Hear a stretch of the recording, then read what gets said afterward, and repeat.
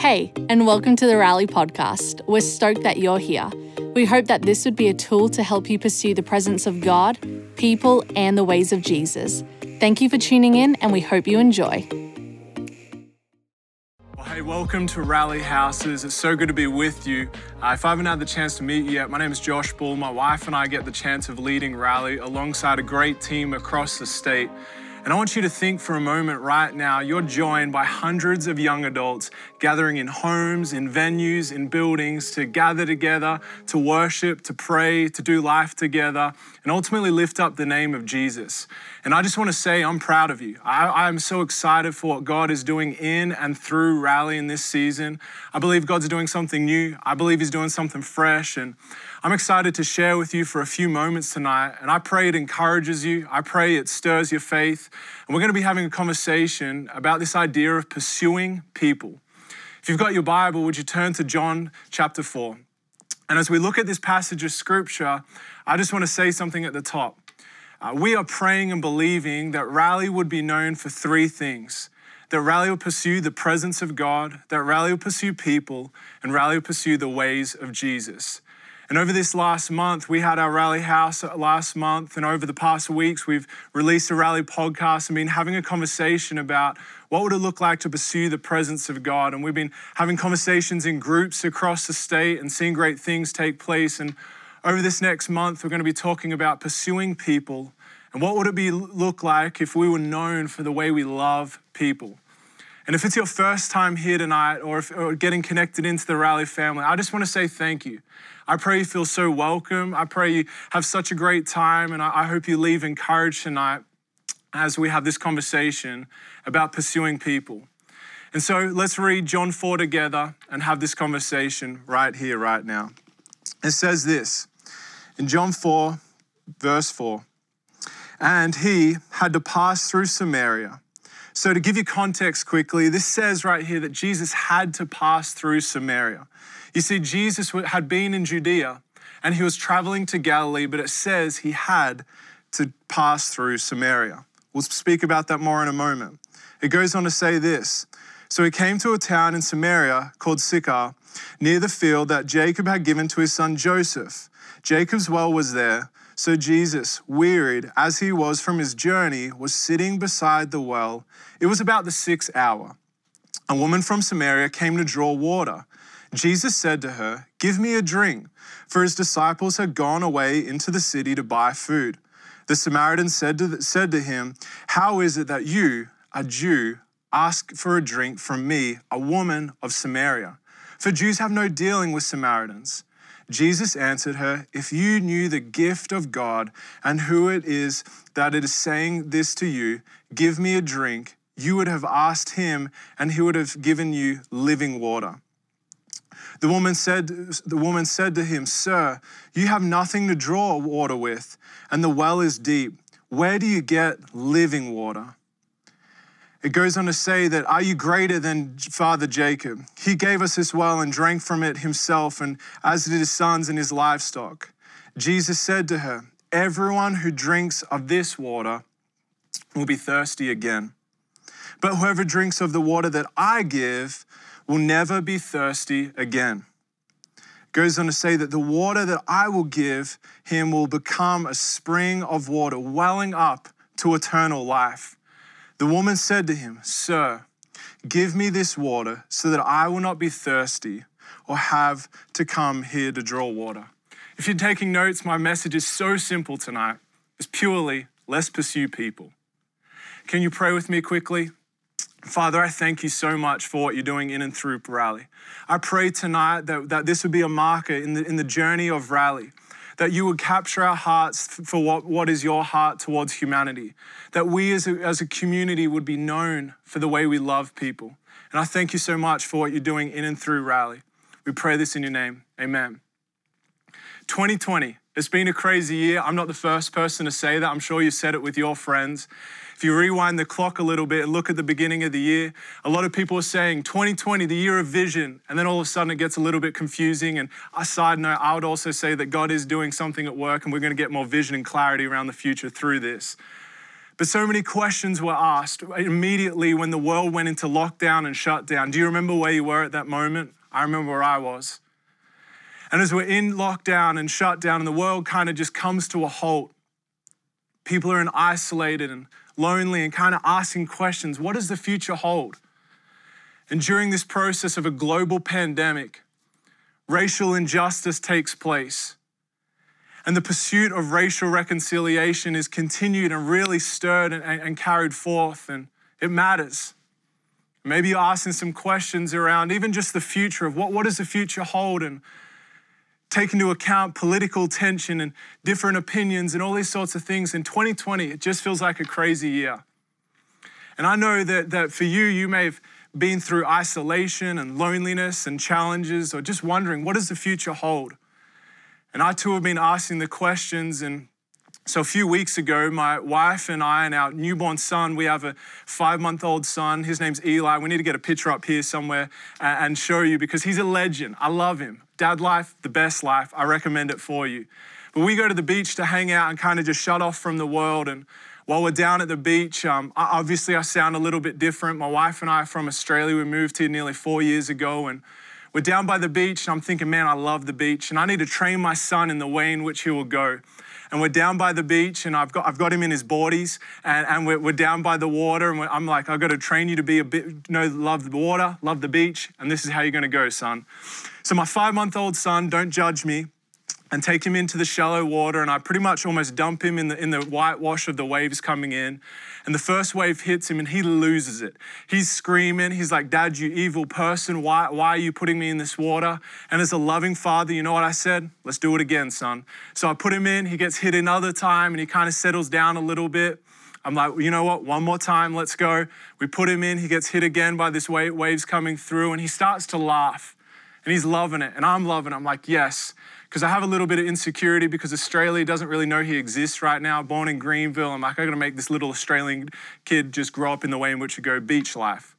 And me and my son are having so much fun in the water, and my wife's on the shore looking at us playing in the water, just having fun. And I noticed that my wife's talking to a lady and her 2 children, and they're having a conversation while me and my son are in the water playing. And after a period of time, me and my son come out of the water, and Taylor and I start to walk back to where we were staying. And I asked Taylor, what were you talking about with that lady? And she said that this lady had been living in South Korea for the past 3 years and had just moved to this town that we were in, and she knew no one, and she was just trying to make a friend. And she said to Taylor, can I add you on Facebook? And I know you live in Anderson, South Carolina, but I'll travel to come meet you because I'm just trying to find a friend. And it just hit me in that moment that it's so often and easy to see people around us, but do we think about and slow down enough to think about the stories, to think about the journey that people are going through, the hardship, the pain? And we see in this story that we just read that it says at the very top, I said it at the very top, that Jesus had to go to Samaria. He had been in Judea, he was traveling to Galilee, but it says he had to go to Samaria. You see, there's this beautiful thing, and I don't want you to miss it, is that Jesus wasn't going to Samaria because there was some cool tourist attraction or there was something that he needed to go see because of the sights. No, he wanted to go to Samaria because of the people. He wanted to go to Samaria because of the people who resided within that place. And you see, you need to understand that Jews did not interact with Samaritans. There was a cultural divide, and people would travel the long way around so they wouldn't have to go past or go through Samaria. But it says that Jesus had to go to Samaria. And my first question to you tonight is very, very simple. But are we pursuing people? It's easy to skirt past, and it's easy to go walk past the people, and maybe we see faces and we see the people around us, but do we pursue them? Because I would propose that Jesus modeled it for us best. He pursued people. And can we not forget at all that Jesus pursued us? Jesus met us in our mess. He met us in our brokenness. He pursued us. And what would it look like for us as a community to pursue people? I pray that Rally will be known for the way that we love people. I pray that we will be known for our pursuit of loving the people around us. Because we all know it's easy in life to pursue our career, to pursue maybe a new relationship, to pursue the dreams within our heart. And maybe that these things aren't necessarily bad, but I want to make sure tonight that you hear me, that are we pursuing people? And the second thing that I want to put before you is that when we see this story, that Jesus, he takes a seat. Jesus is sitting at the well. And I want to simply say to you today that Jesus wants you to know that he loves you. It sounds so elementary to say, but Jesus takes the time in this story to take a seat at the well. He's weary from his travel and he's seated at this well and begins to have a conversation with the lady. Now, I want you to think for a moment. This lady is traveling to the well and she sees Jesus seated at this well. This lady is traveling in the middle of the day to go draw some water. You see, the reason why she was traveling in the middle of the day is she didn't want people to see her, to interact with people, because she was on the outcast of humanity. But yet here's Jesus seated and he begins to have a conversation with her. He asks her for a drink. And this lady is probably looking at Jesus, thinking to herself, why is he interacting with me? Why is he talking to me? Why is he asking for a drink? But here's Jesus beginning to have a conversation with this lady at the well. He will go on to have a conversation about the mess and the challenge and the hardship that she's been through. He will talk about this idea of living water, that eternal life is found in him. And they would have this conversation. She's mind blown that this Jew would have a conversation with a Samaritan, but the more and more she gets an interaction with Jesus, she gets to capture his heart.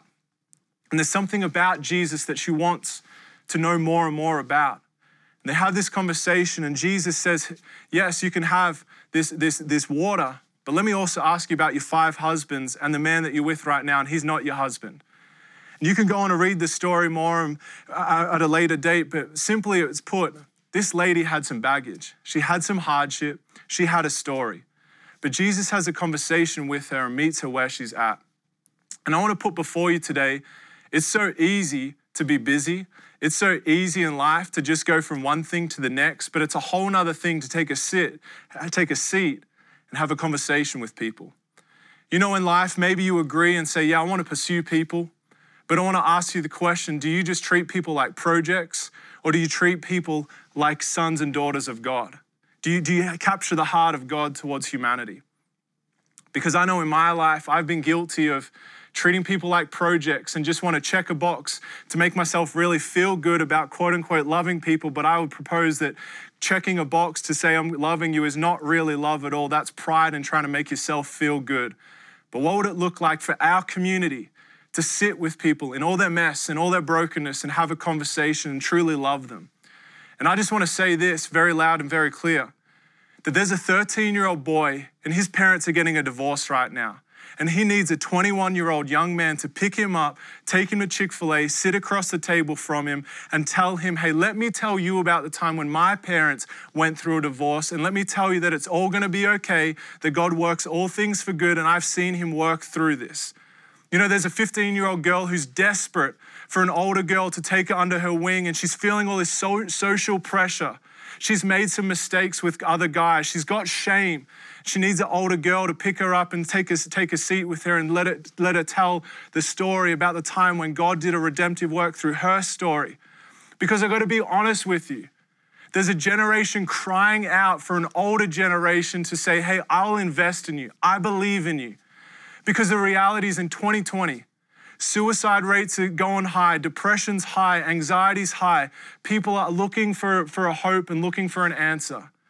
And we can be a community who's invested in the next generation. That's why it matters to serve Infuse and be a part of Kids Spring and invest and make disciples. And could we be people who take a seat with people and have a conversation and point them to Jesus? That's why I love that Jesus sits with people in all their mess and all their baggage and has a conversation. And Jesus in his love and the way he has this interaction with this lady, she's mind blown. And we see in the story that she basically says, could you be a prophet? The story would continue on, and towards verse 25, it says, the woman said to him, I know that the Messiah is coming, he who is called Christ. When he comes, he will tell us all things." Then Jesus says this. Jesus said to her, "I am who you are speaking to. I who speak to you am he." He's making this I am statement. He says, "I am the Messiah. I am the chosen one." And I believe at that moment, something shifted in her and she's perplexed, she's amazed because this guy has read her mail. They've had a conversation. And it will go on to say that she would run back into her town and tell all the people about this conversation, this man, and could he be the Messiah? It says this, verse 27, "Just then his disciples came back. They marveled that he was talking with a woman, but no one said, 'What do you seek?' or 'What are you talking with her?'" So the disciples are shocked that Jesus is talking to this lady. But you know what it says in verse 28? "The woman left her water jar and went into the town and said to the people, 'Come, see a man who told me all that I ever did. Can this be the Christ?' They all went out of the town and they were coming to him." My last question for you is this, can you see the city? It sounds silly to say, but do you see what God could do in your city? You see, what we find here in this story is that this woman goes and testifies to her town and to her community of this conversation, who Jesus is. You see, what we find here in this story is a whole town comes to hear and meet with Jesus. And it will go on to say this, "Many Samaritans from the town believed in him because of the woman's testimony. He told me all that I ever did." Verse 40, "So when the Samaritans came to him, they asked him to stay with them, and he stayed with there 2 days. And many more believed because of his word. They said to the woman, 'It is no longer because of what you said that we believe, for we have heard for ourselves, and we know that this is indeed the Savior of the world.'" You see, this lady has an interaction with Jesus. She goes and tells everyone, "Hey, you need to come and meet Jesus." They themselves have an interaction with Jesus and they declare that he is the Savior of the world. You see, a whole town and community is radically impacted because of a small act of obedience. And I want to simply put before you today, where you live matters. You may have traveled to go to a college and move town, maybe for a new job, and you're like, "I'm just here for a moment." Well, could I propose to you that God has positioned you for a reason? Could you be a part of the community of what God wants to do in and through you? You know, we talk about wanting to see cities change, and we truly do want to see God move in our cities all across the state. But could I propose to you today that it just starts with a small act of obedience, having a conversation with someone, pursuing people, opening up our homes, pursuing people and loving the people around us and pointing them to Jesus. You see, I just truly believe that God wants to do a great work in and through Rally. But I want us to capture the heart of Jesus and know that he loves us so much. Would we be people who love others well? And that's why we want to pursue people. So I'm about to hand back to our houses now, and I just want to put this before you. What's one act of obedience that you need to do out of this? Maybe it's serving in a non-for-profit in your city. Maybe there's a dream in your heart that you want to start. Maybe there's an act of faith that you need to do. But above all things, will we not miss the people to our left or to our right? Let's be passionate about making disciples and never forget that Jesus pursued us. Therefore, let's pursue others. Let me pray for you, and we'll jump back into our Rally houses. God, I thank you for what you're doing through Rally. I thank you for these people. God, I thank you that you pursued us. So I pray, would you break our heart for what breaks yours, and that we will pursue others well. We want to see our cities look different. Help us to obey to your promptings and to your leadings. We love you so much, and I bless your people. It's in your name we pray. Amen. Thank you for joining the Rally podcast. We hope it encouraged you. We'd love for you to be part of the Rally family. Make sure you follow us on Instagram and YouTube @New Spring Rally so you don't miss a thing.